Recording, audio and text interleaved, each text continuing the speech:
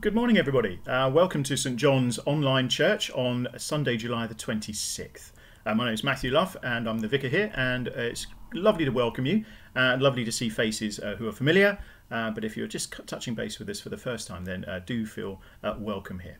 We've been following through the book of Acts, and we're just asking ourselves questions, really. I wonder how things worked out. I wonder how the early church made decisions. I wonder how they knew what was going on. I wonder how they knew what to do. And so we're looking forward to what David Poulter is going to give us on those thoughts later on. A little bit of housekeeping from me. First of all, we are going to share a little bit of bread and wine together in an agape style time together.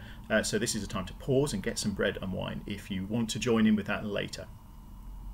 I'm just going to sit here for a bit while you go and do that.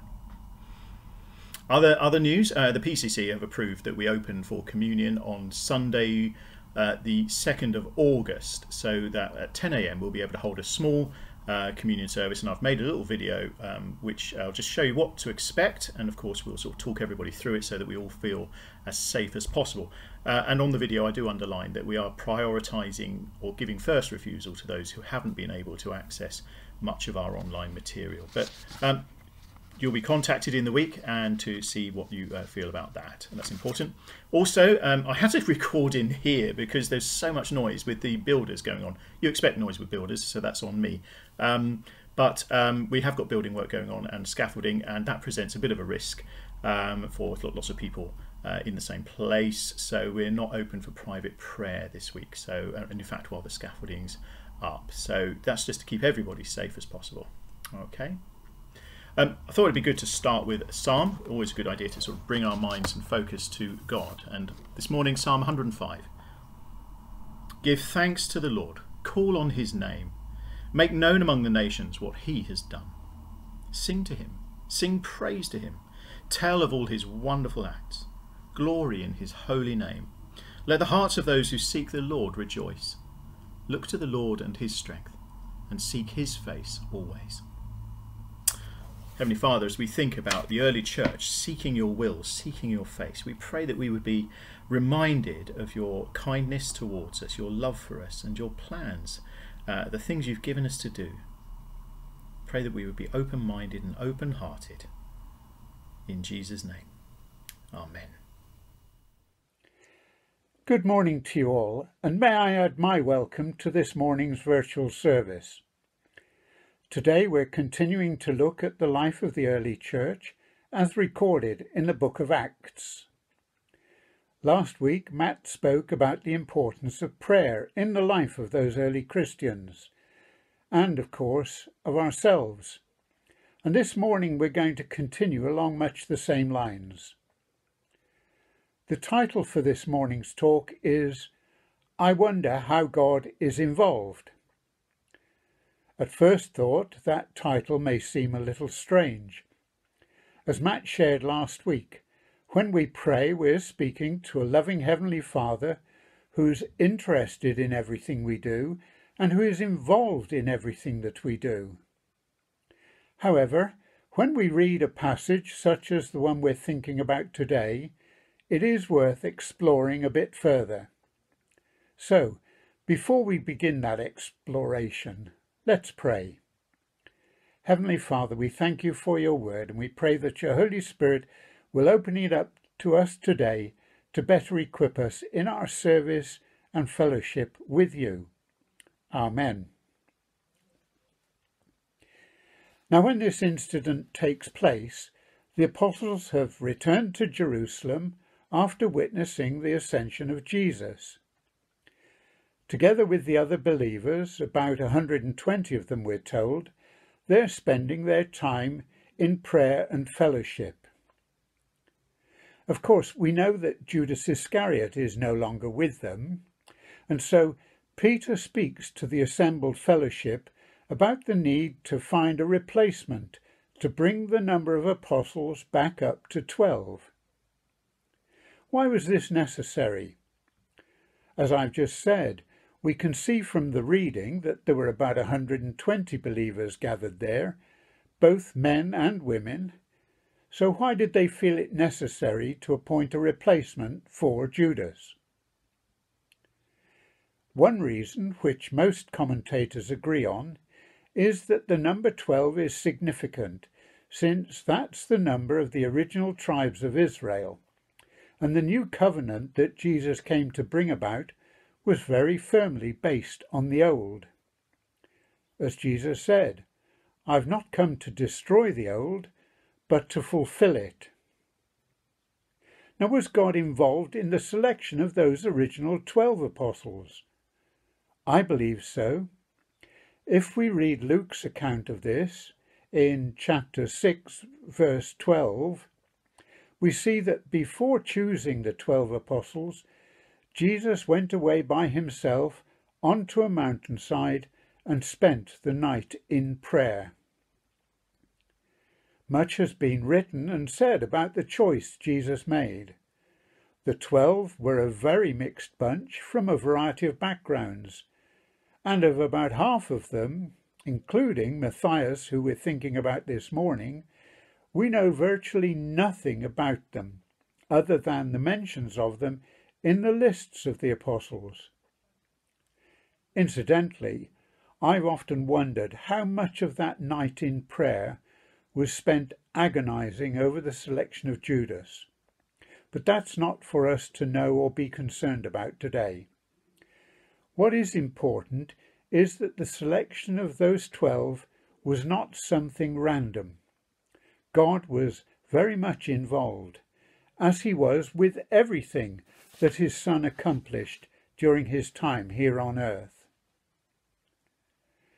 Perhaps another reason for needing a replacement for Judas is that when Jesus sent the disciples out, he sent them out in pairs, as we see in Luke chapter 10, presumably for mutual support and encouragement. Of course, we don't know how the disciples were paired up when Jesus sent them out, whether brother went with brother or whether they were mixed up. What we can be fairly certain of, though, is that they'd have been willing to have been paired up and would have supported and encouraged each other as they went about their travels. We can see this pairing up continued in the book of Acts, where we read of Peter and John involved in ministry together, and then also later on Paul and Barnabas, Paul and Silas, and so on. This supporting of each other in ministry is a very good principle. When Anne and I were living in Plymouth, a long time ago now, we were blessed to be part of a Sunday evening group made up of naval men and women, nurses, teachers and others, coming from a mix of denominations and backgrounds, but enjoying meeting together each Sunday evening for a time of prayer and fellowship. At that time, 2 of us in the group were involved in ministering to churches across a fair part of rural Devon and Cornwall, often to small congregations without their own ministers. And it was a real blessing that the fellowship undertook to ensure that one of them accompanied Alan or myself, so that when we went out we were not on our own. So back to our reading. The believers, including Mary, the mother of Jesus, and his brothers, were in Jerusalem as Jesus had instructed them. Earlier in the chapter we can read that they were told to remain in Jerusalem until they received the gift of the Holy Spirit promised to them by the Father. And at some point Peter stood up in the midst of them, reminded them of what had happened, and actually quoted a verse from Psalm 109, which speaks of the need to replace the one who is no longer with them. It may seem a little odd that Peter quotes one verse out of what is quite a long psalm, but I'm sure that there are many of us who, in prayer, have had a verse of Scripture come to mind. The New Testament, of course, has many instances of this, both in the life of Jesus and in the life of the early church. 2 of the company seemed to be the prime candidates. Joseph, called Barsabbas, who was also known as Justus, and Matthias, both of whom had been with Jesus and his band of followers from the very beginning. We sometimes forget this, picturing Jesus and just the 12 travelling around during his time on earth. Excuse me. But in fact, there were many more who accompanied them. For instance, in Luke chapter 6, verse 17, we read that a large crowd of his disciples were there. And we know that wherever Jesus went, there were crowds gathered to hear him, to receive healing from him, and to be amazed at what God was doing in their midst. Having determined on Joseph and Matthias as the two most suited to be the 12th disciple, the company prayed, asking God to reveal which of them should be chosen. Thinking about the title for this talk, it is clear that prayer is the best way to get God involved in the decision-making. And yet, surprisingly, the decision is not made immediately after the time of prayer. In verse 26 of our reading, we see that after praying and asking God to show them which of these two men should take over this apostolic ministry, they cast lots to see which disciple should be appointed. This may seem an odd thing, as if they were relying on chance to determine who should join the other 11. However, when we read the Old Testament, we see that this was a regular occurrence in the life of God's people, there being well over 60 references to the casting of lots, from Leviticus right through to the book of the prophet Nahum. For instance, in their religious worship, the sacrificial goat was chosen by casting lots. And when they took over the promised land, the tribal boundaries were determined, again, by casting lots. So these gathered followers of Jesus were following a well-known practice, casting lots and trusting that God, whom they knew to be involved in their decision-making, would lead them to the right result, which, of course, we discover to be Matthias. However, and this perhaps is significant, other than the instance of the soldiers casting lots for the cloak of Jesus at the crucifixion, there's no other mention of casting lots in the New Testament. Why was this? Well, most commentators seem to agree that the reason for this was what happened at Pentecost, sometime after this event, when the Holy Spirit was poured out on all believers. When Jesus spoke about this to the disciples, as we read in John chapter 15, he said, "The Holy Spirit, whom the Father will send in my name, will teach you all things and remind you of everything that I have said to you." Jesus also said in John chapter 16 that when he, the Spirit of truth, comes, he will guide you into all truth. That same Spirit is at work in each one of us today, to guide us, to teach us, to strengthen us, and to equip us to follow in the footsteps of those first disciples, including Matthias, as we seek to share the good news of the gospel. So, in answer to the question, I wonder how God is involved, there's really a very simple one-word answer: completely. Amen. Let's pray. Father, thank you that you are indeed involved with each one of us. Help us to keep our ears and eyes open for that which you reveal and speak to us. In Jesus' name. Amen. Whenever you're ready. Okay. Let us bow our heads together in a spirit of thanksgiving, lifting to the Lord through Jesus Christ, who intercedes for us, the needs of the world, our country, and each other. Please join with me in the response to Lord, in your mercy.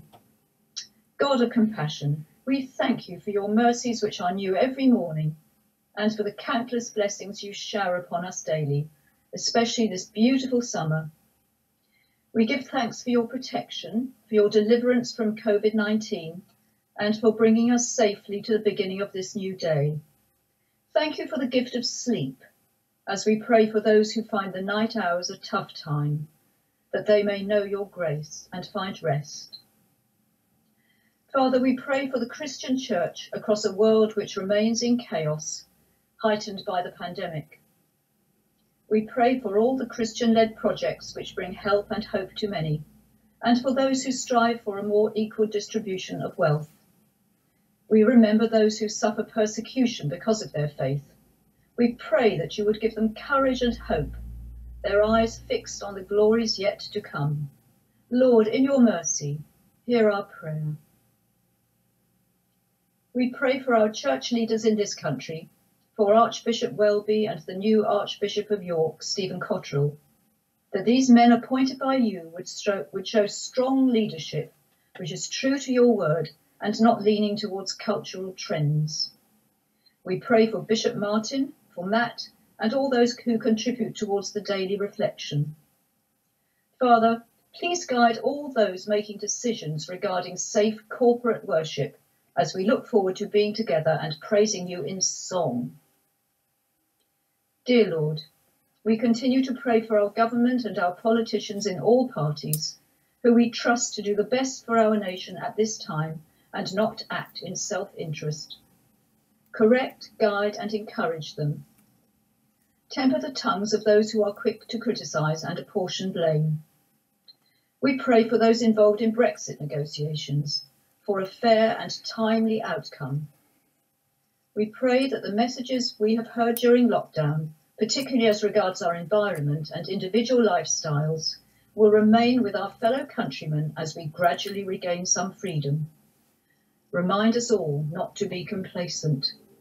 Lord, in your mercy, hear our prayer. Father, we thank you for our royal family, for your protection on them. Bless Elizabeth, our Queen, and Prince Philip in their last years. Thank you for their long lives and service to our country, which is beyond measure. We pray for the next 2 generations who are hardworking and conscious of the needs of the less fortunate in society. Lord, in your mercy, hear our prayer. Dear Lord, we do pray for those who are victims of abuse, any kind of violence, intolerance and prejudice. We pray for your light to shine upon the plight of asylum seekers and those working in poor and unsafe working conditions, often so that the rest of us can buy cheap goods. We pray for children who are malnourished as a result of the lockdown, partly because of schools being closed. Please show us how we can help bring them out of poverty and make a difference. Lord, in your mercy, hear our prayer. Father, closer to home, we pray for anyone we know who is struggling at this time, either because of failing health, financial worries, family conflict, those who are apprehensive about possible unemployment. We pray for those who are recently bereaved, for the lonely, for those who are still fearful to venture further than the safety of their home. Give them courage one day at a time, bring them hope and the peace that only you can give.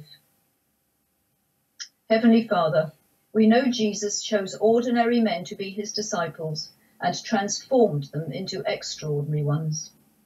Help us also to stay close to you and follow Jesus as best we can, standing up for him whenever there is an opportunity, especially at this crisis time when there are so many sheep without a shepherd. God of our pilgrimage, Bring us with joy to the eternal city, and give to our earthly cities the peace that comes from above. Through Jesus Christ our Lord. Amen.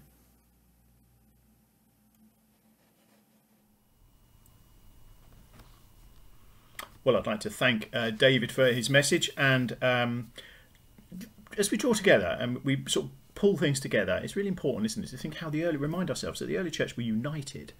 They did things together, and although we're separated physically, we can unite in certain things, around certain things, can't we? And sharing bread to represent the body of Christ and wine to share his blood shed for us, it is one of those ways.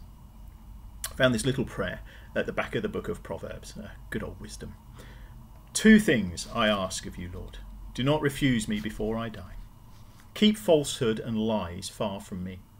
Give me neither poverty nor riches, but give me only my daily bread. Otherwise I may have too much and disown you, and say, who is the Lord? Or I may become poor and steal, and so dishonour the name of my God. As we come together to share those things which unite us, it's good to be reminded of those things, isn't it? The name of the Lord. We live in his name, because of his name, in the power of his name. Sometimes we dishonour that name. So we come to a time of confession. God our Father, we come to you in sorrow for our sins, for turning away from you and ignoring your will for our lives. Father, forgive us, save us and help us. For behaving just as we wish without thinking of you. Father, forgive us, save us and help us. For failing you by what we do and think and say. Father, forgive us, save us and help us. For letting ourselves be drawn away from you by temptations in the world about us. Father, forgive us, save us and help us. For living as if we were ashamed to belong to your Son. Father, forgive us, save us, and help us. Well, may the Lord enrich us with his grace and nourish us with his blessing. May the Lord defend us in trouble and keep us from evil.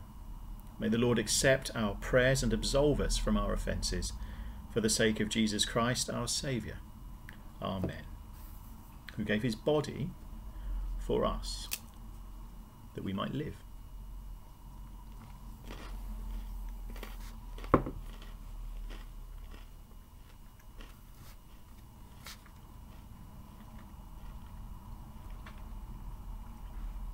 And who shed his blood for us, that we would be clean.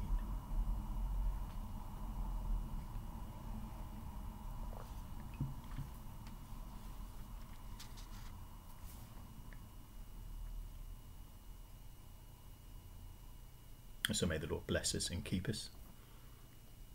May the Lord make his face shine upon us and be gracious to us. May the Lord look upon us and grant us his peace. Amen. I look forward to seeing you soon.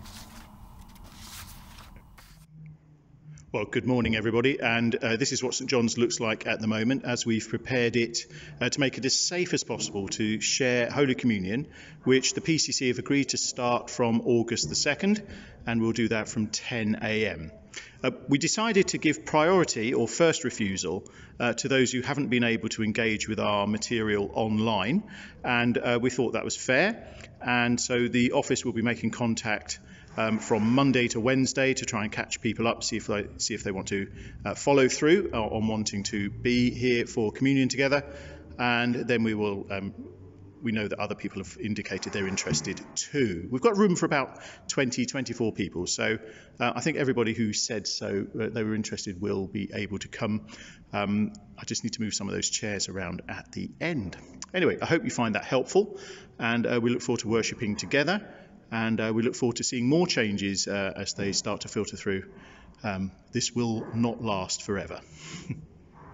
God bless.